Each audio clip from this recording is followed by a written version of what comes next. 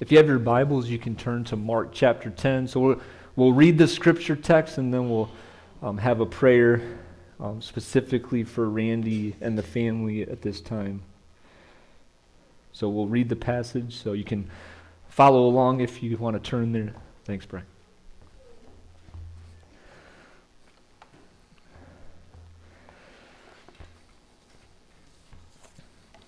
So this is the Gospel according to Mark chapter 10, starting in verse 32. They were on their way up to Jerusalem, with Jesus leading the way, and the disciples were astonished, while those who followed were afraid. Again he took the 12 aside and told them what was going to happen to him. "We are going up to Jerusalem," he said. "And the Son of Man will be delivered over to the chief priests and the teachers of the law. They will condemn him to death and will hand him over to the Gentiles, who will mock him and spit on him, flog him and kill him. 3 days later he will rise." Then James and John, the sons of Zebedee, came to him. "Teacher," they said, "we want you to do for us whatever we ask." "What do you want me to do for you?" Jesus asked. They replied, "Let one of us sit at your right and the other at your left in your glory." "You don't know what you are asking," Jesus said. "Can you drink the cup I drink or be baptized with the baptism I am baptized with?" "We can," they answered. Jesus said to them, "You will drink the cup I drink and be baptized with the baptism I am baptized with, but to sit at my right or left is not for me to grant. These places belong to those for whom they have been prepared."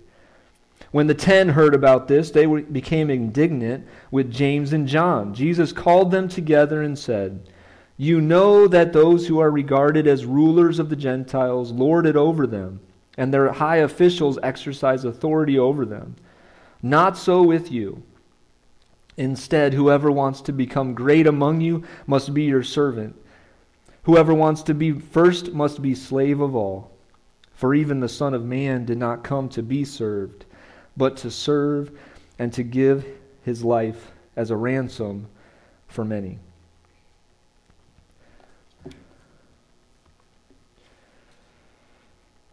Let's go to God in prayer with heavy hearts, and we mourn with those who mourn. We want to pray for Randy Russell and his family, so let's pray. God, sometimes we don't know how to pray,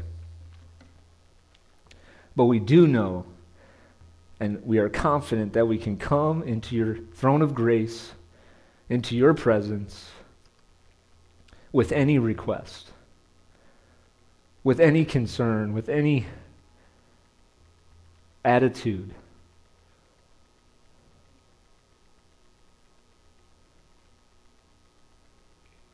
And like James wrote, the prayer of faith, that's how we come. With heavy hearts, with minds maybe somewhere else, thinking about the Russell family. God, all I can pray right now is your will be done on earth as it is in heaven.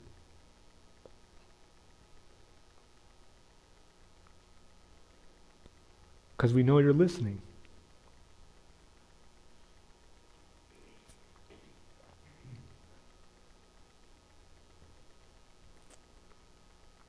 We ask this in Jesus' name. Amen.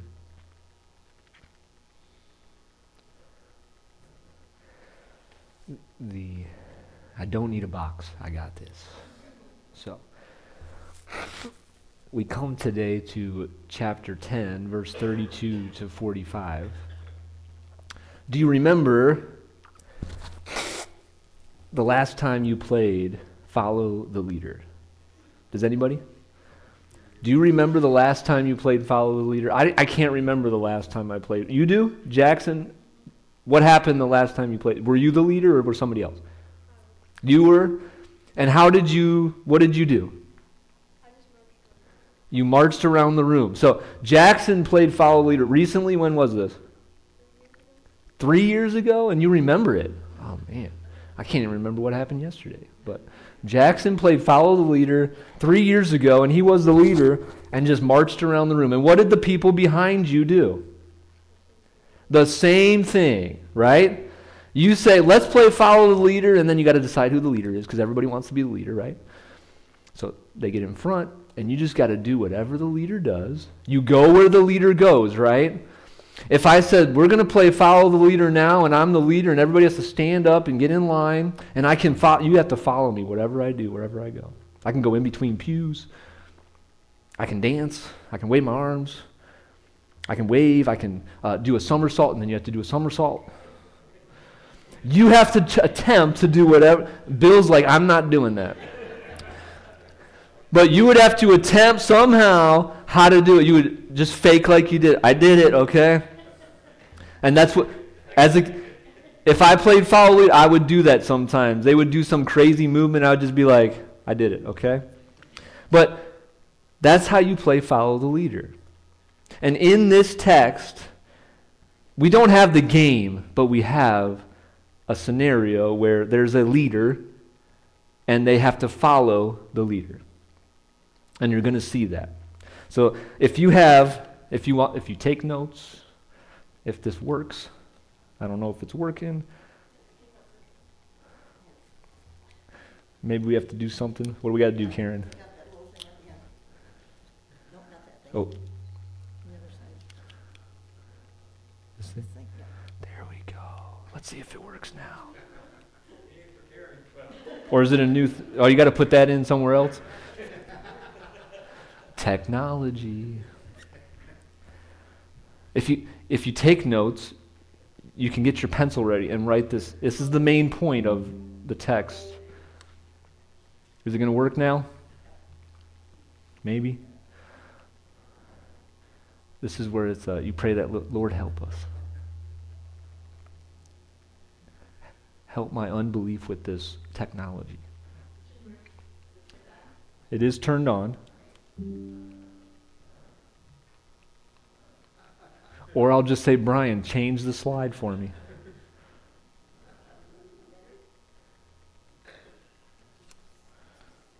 We got batteries in there. I hope you're getting your pencil ready. There we go, I got it. I think I got it. Maybe? Nope. I thought it turned for a second. But there's the main point. Okay, we got one slide. Jesus leads the way as an example to follow, and it led him to give his life as a ransom for many. That's how I see this text, this section of it. Is it going to work now? There we go. You have a leader, right? Jesus. And here's where we go. Look at verse 32 again. And we're going to go to this is our outline here. So you're going to have what set the scene in place. Then you're going to go to what the scene will be in the future, and then what the scene is all about. So there's a setting in place of the scene that's coming. There's a scene, what it's going to be like, and then what it's all about, and what the teaching of it. So that's our outline. That's where we're going, okay? So look at verse 32. This is what set the scene in place. They were on their way up to Jerusalem. Everybody say Jerusalem. Okay? That is the destination. That's the radar. That's on the radar. If you remember, you have, back in the day, you would say, we're going to take a trip. Our destination is whatever.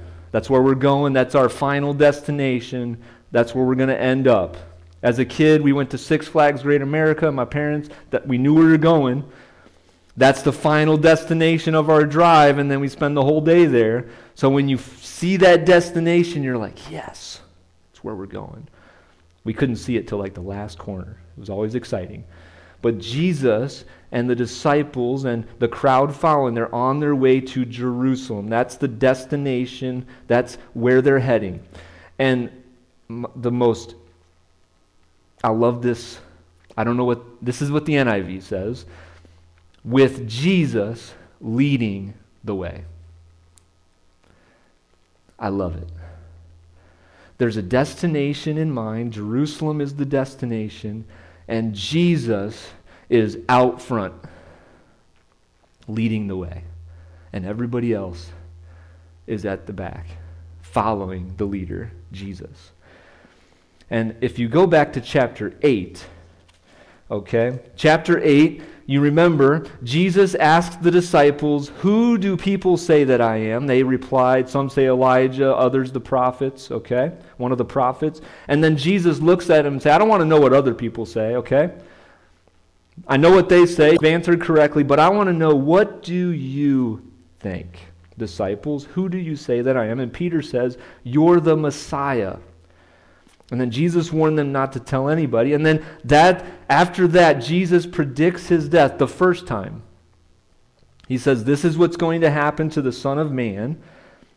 And then in chapter 9, after Jesus heals the boy possessed by an impure spirit, they left that place, they passed through Galilee, and what does Jesus do a second time? He teaches them about the upcoming suffering and death of the Son of Man himself. And now here, it's the what time now? What are we up to? The third time. Jesus has to say it again. So this is our third time that Jesus says it, that we've learned about. He's teaching the disciples almost every time after his prediction. He says, you got to be servants to all. You got to deny yourselves, take up your cross, follow Jesus. These are all his teachings that he's teaching these disciples. Jesus is leading the way, though. They're on their way to Jerusalem, and Jesus is the leader, and you have to follow the leader. If we're going to play the follow the leader game, I think Jesus would be the best leader, right? Do you agree? I'd rather follow Jesus than anybody else. Okay? Even if he's taken me through whatever, I want to follow Jesus. And Jesus is leading the way. And they're on their way to Jerusalem, and what's going to happen at Jerusalem? JD just read a prediction of it, right?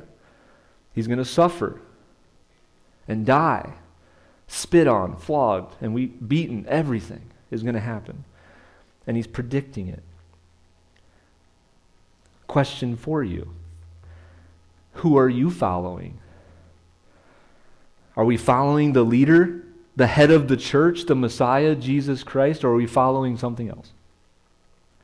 Who are we following? Or what are we following? Okay?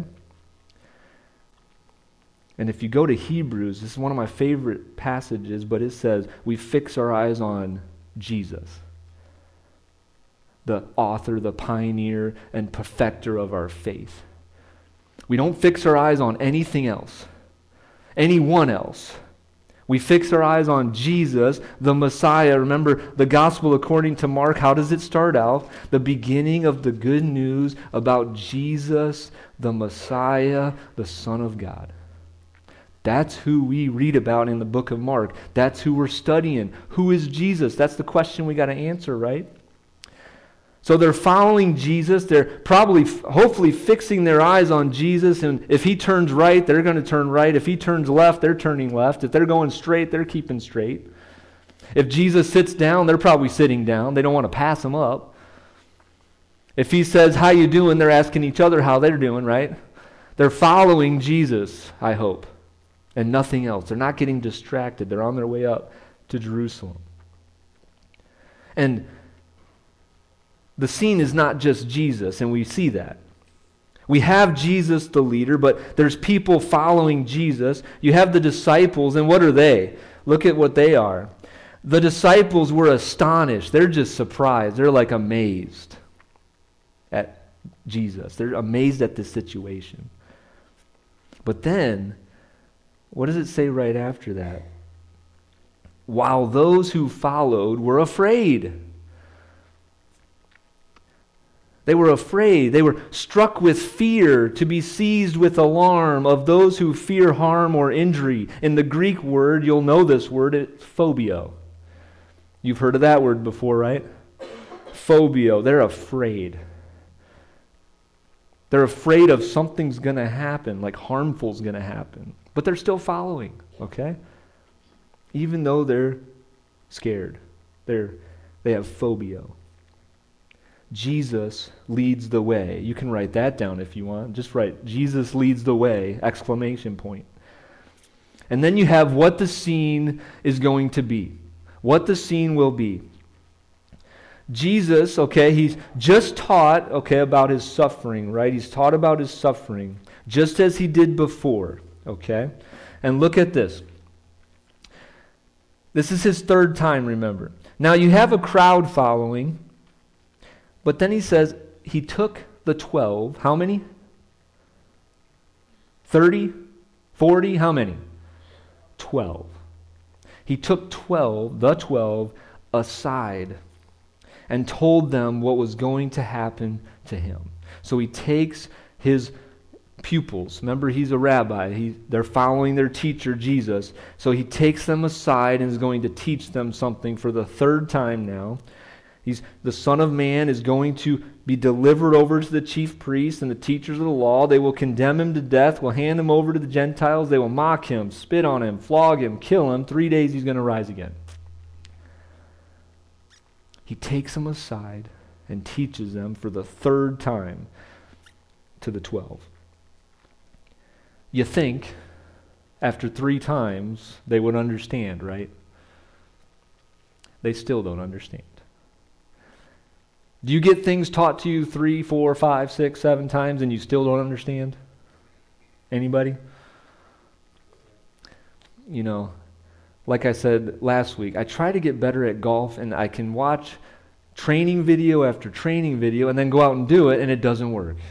I'll watch it again, it doesn't work. 300, 500 times, I still don't know how to do it. But Jesus, this is the third time, and the disciples still don't understand.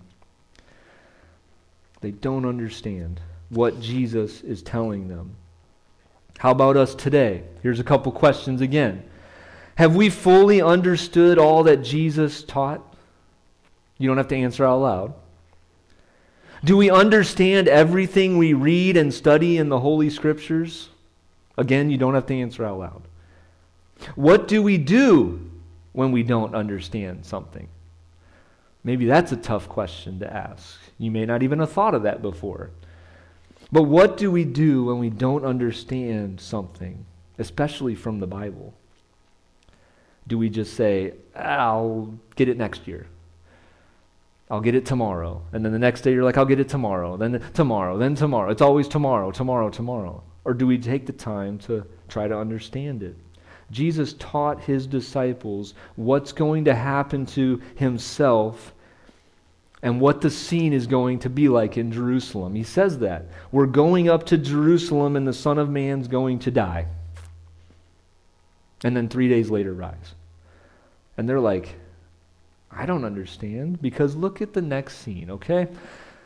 What the scene is all about. So we get the scene, what it's going to be like. And now this specific scene, what it's all about, he has to do some other teaching because they don't understand. Look at James and John, the sons of Zebedee. Earlier, remember, they're the sons of thunder. And they say, hey, teacher, Jesus, teacher, can you do whatever we want? Whatever we ask, can you do it? And Jesus asked them, what do you want me to do for you? And they said, let one of us sit at your right and one on your left, in your glory. And Jesus says, what? What does Jesus say to him? You don't know what you are asking. James and John, they come to Jesus and they have a request that seems just outrageous to me. They say, can one sit on your right, one sit on your left in your glory? What do you think, Jesus?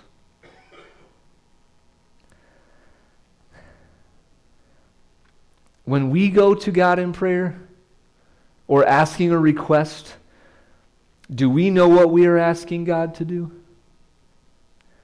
Do we pray for the right things in the right manner, or do we just say, God, give me this, please? Or please do this. I deserve it, God. But they're coming to Jesus and saying, we want to sit at your right and left. Just the two of them.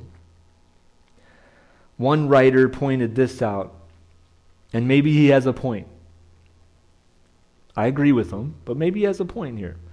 One teacher said this: John eventually did get what Jesus meant when Jesus said, you don't know what you are asking. Go with me to 1 John, okay? And this is, a writer pointed this out. But John wrote this letter to believers, and he wrote this in 1 John chapter 5. If you hit Revelation, you went too far, okay? 1 John chapter 5, starting in verse 13. So, he says this, John wrote this: I write these things to you who believe in the name of the Son of God, so that you may know that you have eternal life. This is the confidence we have in approaching God. Ask anything according to His will, He hears us. And if we know that He hears us, whatever we ask, we know that we have what we ask of Him. Did you catch the phrase that John, one writer that he said, John maybe eventually understood what Jesus meant when he said, you don't know what you're asking for. Did you catch the phrase? When he says, this is the confidence we have in approaching God, if we ask anything according to His will. According to God's will. We must ask God for things that are according to His will. If we do, what will happen? God will hear us. If we're only coming to God saying, do this, do this, do this, and it has nothing to do with God's will, is it going to happen? I'm going to not guarantee, but I'm going to guess, probably not. You may be asking, but if it's not according to God's will, it may not happen. But if we ask according to God's will, John writes for us in his letter, God hears us. He's there for us. James and John make this request that just is outrageous. And you see that because verse 41 in the Gospel according to Mark, it says, when the 10 heard this, they were indignant. Remember that word? It was, Jesus became indignant because the little children were being held back from coming to Him. He was angry at them. And this is the same word, angry. They're like, what are you doing, James and John? What are they doing? They're trying to get at the right hand and left hand of Jesus. They're mad at Him. They're angry with James and John. But then, I believe it's very quickly. I want to say quickly, because I think Jesus does things immediately. Okay? He says, hey. 12, come back together. Get around me. So He's calling them, verse 42, together.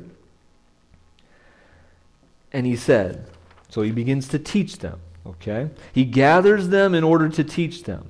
I think that's a good example to follow. If you want to teach a crowd something, you call them together first. That's a good rule of thumb. Say you have 5 people and you're like, come for a teaching moment, then you teach them. Then they can disperse. But you got to call people together first if you're going to do a teaching moment.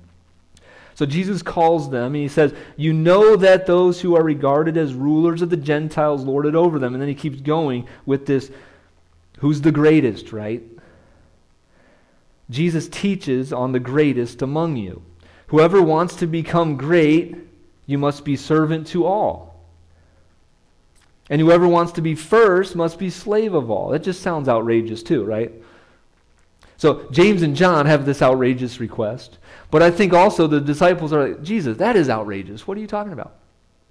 You have to be first? Or you have to be, what? To be first, you got to be servant to all? What's the deal, Jesus?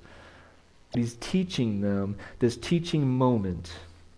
Walter Wessel quotes E.P. Gold in his commentary, and this is what he said. Here is the paradox of the kingdom of God. Instead of being lords, its great ones become servants, and its chiefs the bondservants of all. That's the paradox of the kingdom of God. To be first, you got to be servant of all. To be the greatest, well, you got to be at the bottom. And Jesus finishes his teaching with an example of himself. Verse 45, you see it there. For even the Son of Man did not come to be served, but to serve, and to give his life as a ransom for many. The Son of Man did not come to be served. He didn't come into this world and said, okay, serve me. I'm here. No, he came to serve other people, to minister to other people, to teach other people, to help them. And to give his life a ransom for many. He came to minister to anybody he encountered. That was a piece of his life's mission. People needed to be ministered to, right? They needed to be healed. They needed to be taught. They needed to be served. They needed an example to follow. He came to do just that. But he also came for what reason? To give his life a ransom for many. That's why they're heading to Jerusalem, right? He says, we're on our way to Jerusalem because this is going to happen. Ransom in the Greek is lutron. Everybody say that, lutron. It means to liberate many from the misery and penalty of their sins in the Thayer's Greek lexicon. In the Vine's dictionary, it says, it is used of Christ's gift of himself as a ransom for many. He gave his life for many. He gave his life not just for a few, not just for the 12, but for the many. He came to save his people from their sins. That was his mission. It takes him 3 times teaching his disciples to say, hey, we're going to Jerusalem. This is going to happen. And you got to expect it. And then this outrageous request, and James and John don't understand, and then the 10 are mad, and then Jesus is like, hold on, come back. To be great, you have to be servant. To be first, you got to be last, basically. And then he gives that example of himself. So you got, Jesus is the leader, right? And they're following leaders. So what can we take away today? There's 4 things I want you to take away from this passage. Follow Jesus by being a servant to all. Don't think, I'm the greatest. Everybody's going to serve me. Don't think that way. Follow Jesus' example and you're the servant to everybody. Be the last one to all. And then takeaway number 2. Pray according to God's will. Sometimes we don't. We don't. If I'm honest with myself, there's some prayers I'm like, why did I just pray that? That is not according to God's will. But we need to pray according to God's will. Number 3, believe that Jesus liberates people from the misery and penalty of their sins. I mean, actually believe that. Because when we believe that, people are being liberated from this sin penalty, this sin-cursed world, if they call on Jesus as Messiah. If we really believe that, we're going to do number 4. Proclaim that Jesus is the Messiah. And everybody say the last phrase. Fish for people. Remember that in chapter 1 or 2? I forget. But when Jesus calls Peter and Andrew and James and John, he's probably saying, hey, come follow me. I'm going to train you to fish for people. You're fishing for fish, but I want you to fish for people. So if we believe number 3, if we really believe that Jesus is the liberator of sin, of the many people that are out there, or in here, I don't know. There could be one tonight that's like, oh, I'm lost. I need Jesus. That's why we proclaim that Jesus is the Messiah. We fish for people because their souls are at stake, right? If you look at the person next to you, I want you to think that their soul may be at stake. Do they know Jesus? If they don't, let's keep proclaiming Jesus is the Messiah. And the main point again, Jesus leads the way as an example to follow. It led him to give his life a ransom for many. In the Gospel According to Mark series, we've been asking the question, or keeping the question in mind, who is Jesus? And I hope you have. Who is Jesus? How do we wrap it in our minds? How do we answer that question? Remember, we can't answer for anybody else. You have to answer for yourself. We can't answer for you, and you can't answer for somebody. So how do you answer that question? Who is Jesus to you and to us personally? And Paul McReynolds, the commentator, wrote this. It's such beautiful, beautiful, beautiful. And all the songs we sang were going along with this, and I was singing a song this morning that went along with this because, listen to this. Paul McReynolds says, there is no good news if we stop at Jesus' betrayal and death, even his vicarious death for us. The good news must include the announcement that after 3 days, he arose. We don't serve a dead Savior. He's not in the grave. He's arose. The good news doesn't stop at the betrayal and death. You can't stop there. We celebrate it, we remember it, yes. The death of Christ saves people from sin, but if you stop there, if he's still in the grave, what happens? There's nothing after that. He arose. The good news has to include everything that Jesus talks about. He has to be handed over to the Gentiles. They got to spit on him. They got to flog him. They got to mock him. Then they got to kill him on a cross. Then they got to take him off the cross. And then they got to bury Jesus. And then they got to put the stone in front of the grave. And then the stone gets rolled away and Jesus isn't there anymore. And then the rulers are like, well, we got to cover this up. We got to lie about it. The disciples stole the body. But no. Jesus arose from the grave. So if we proclaim Jesus to be the liberator of our sins, you tell somebody, Jesus died on the cross for your sins, he was buried in the grave 3 days, and after 3 days, you know what happened to Jesus? He arose. That's a living Savior. I don't want to serve a dead Savior, do you? Nobody said anything. Do you want to serve or live for a dead Savior? Do you want to believe in a dead Savior? He arose from the grave. Jesus died for the sins of the world. He saves people from their sins, and that is why we call people to repentance of sin. We must recognize our need of a Savior. Believe Jesus as the Savior of the world. We confess him as Jesus. He's the Messiah. He was buried, yes, but on the third day he rose from the grave. After repentance of sin, believing Jesus who he said he was, confessing him as Lord and Savior, we go to what? Where do we go? I can't reach it. I was going to fling it on us, but where do we go? We walk down into the water, which is the grave, right? And we don't stay underneath, do we? We go in that. Remember, Jesus, he was betrayed, he was flogged, he was beaten, he was led to a cross, right? That's why we put that up there, I think. We have a cross to remind us Jesus did die for us. We celebrate, we remember Jesus with the bread and the juice. We drink it every week and we take it every week, right? We remember it. It's good news.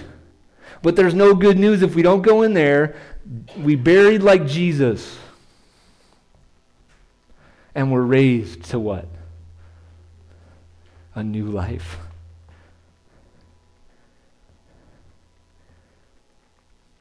As long as I preach from this pulpit, I'm going to proclaim Jesus as the Messiah, and I'm going to proclaim that if you don't go into the watery grave of baptism, I don't think you have new life. We have to follow Jesus, the example that he followed, and we got to follow him, follow him, follow him. And when we're raised to a new life, we don't stop there. We just keep living our lives for Jesus. And looking at people in the eye and saying, do you know Jesus? I have to do more of that too. We got to look at people because we got to fish for people.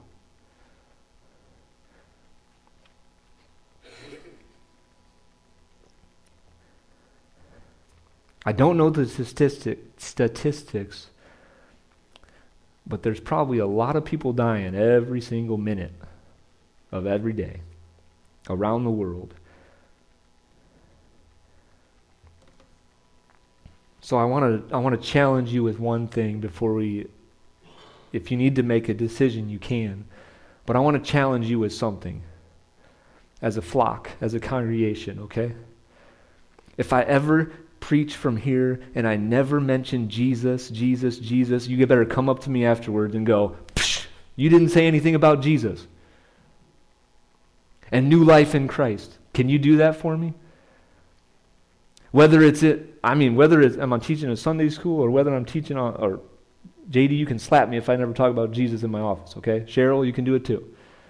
If we don't talk about Jesus, just come up to me and be like, psh. Because what's the good news? Mark chapter 1, right? The good news about Jesus, the Messiah, the Son of God. If you do not know Jesus as Messiah, and you need to do that today, I'm fishing for people. There's going to be excitement. I'm going to be excited. I was walking around here this morning before anybody got in the building, and this is the song that I got a couple days ago because it came to my mind. If you've heard it, you heard it, but if you haven't, now you heard it. Glorious day. This is what it says. I was buried beneath my shame. Who could carry that kind of weight? It was my tomb till I met you. I was breathing but not alive. All my failures I tried to hide. It was my tomb till I met you. You called my name and I ran out of that grave. Out of the darkness into your glorious day. You called my name and I ran out of that grave. Out of the darkness into your glorious day. Jesus, now your mercy has saved my soul. Now your freedom is all that I know. The old made new. Jesus, when I met you. Have you met Jesus?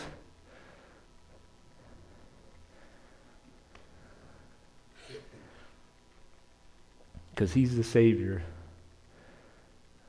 There's new life in Jesus. Let's pray. These are not my own words, but Alec Peterson wrote this as a prayer. Oh God, help us to be masters of ourselves, that we may become the servants of others.